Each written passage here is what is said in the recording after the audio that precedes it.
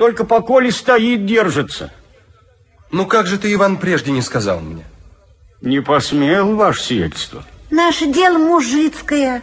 Как мы смеем? Ну, Гуторь. В этой избе тебе жить нельзя. Это вздор. А вот что мы сделаем, братец. Слушаюсь. Видел ты каменные герардовские избы, что я построил на новом хуторе? Что с пустыми стенами? Как не видать.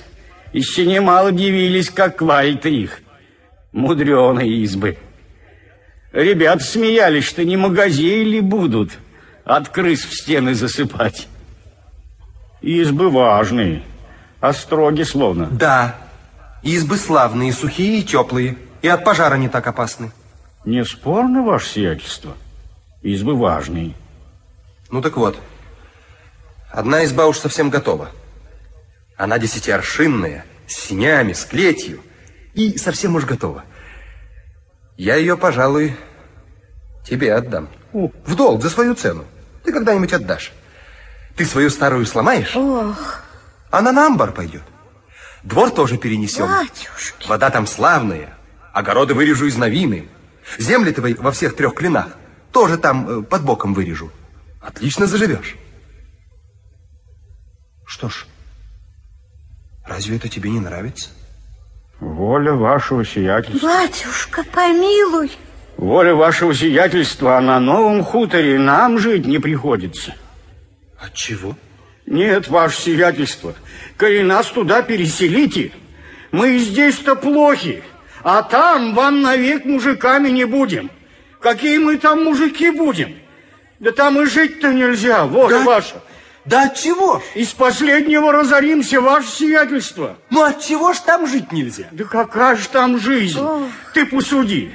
Место нежилое, вода неизвестная, выгона нетути. Коноплянники у нас здесь из кони навозные, а там что? Да и что там? Голь! Ни плетней, ни авинов, ни сараев, ничего нетути. Разоримся мы, ваше сиятельство, коли нас туда погонишь. В конец разоримся. Место новое, неизвестное. Да что место нежилое? Ведь и здесь когда-то было место нежилое. А вот живут же люди. И там. Вот ты только первый поселись с легкой руки. Ты непременно поселись. И, батюшка, ваше сиятельство, как можно слечить? Здесь на миру место. Место веселое, обычное. И дорога, и пруд тебе. Белье, что ли, бабе стирать, скотину ли поить. И все наше заведение мужицкое тут из кони заведенное. И гумно, и огородишко, и ветлы, вот что мои родители садили. И дед, и батюшка наши здесь Богу душу отдали. И мне только бы век тут свой скончить. Ваше сиятельство, больше ничего не прошу. Буди милость твоя, избу поправит. Много довольной милостью останемся. А нет, так и в старенькой свой век как-нибудь доживем. Заставь век Бога молить, не сгоняй ты нас с гнезда нашего, батюшка. Не погуби, кормили. Куда нам селиться?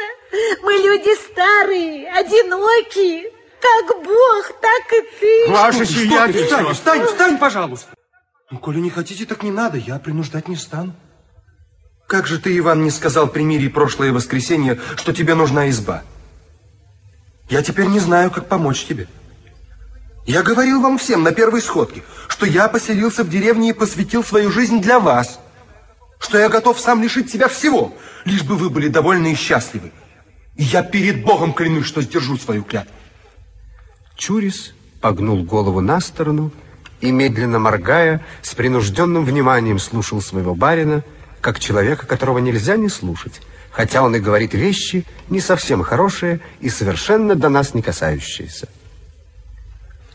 Юный помещик не знал того, что такого рода излияния не способны возбуждать доверие ни в каком, и в особенности в русском человеке, любящем не слова, а дело, и не охотники до выражения чувств, каких бы то ни было прекрасных.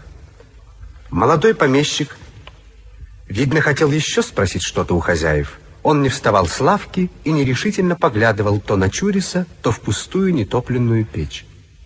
Что, вы уж обедали? Под усами Чуриса обозначилась насмешливая улыбка. как будто бы ему смешно было, что барин делает такие глупые вопросы.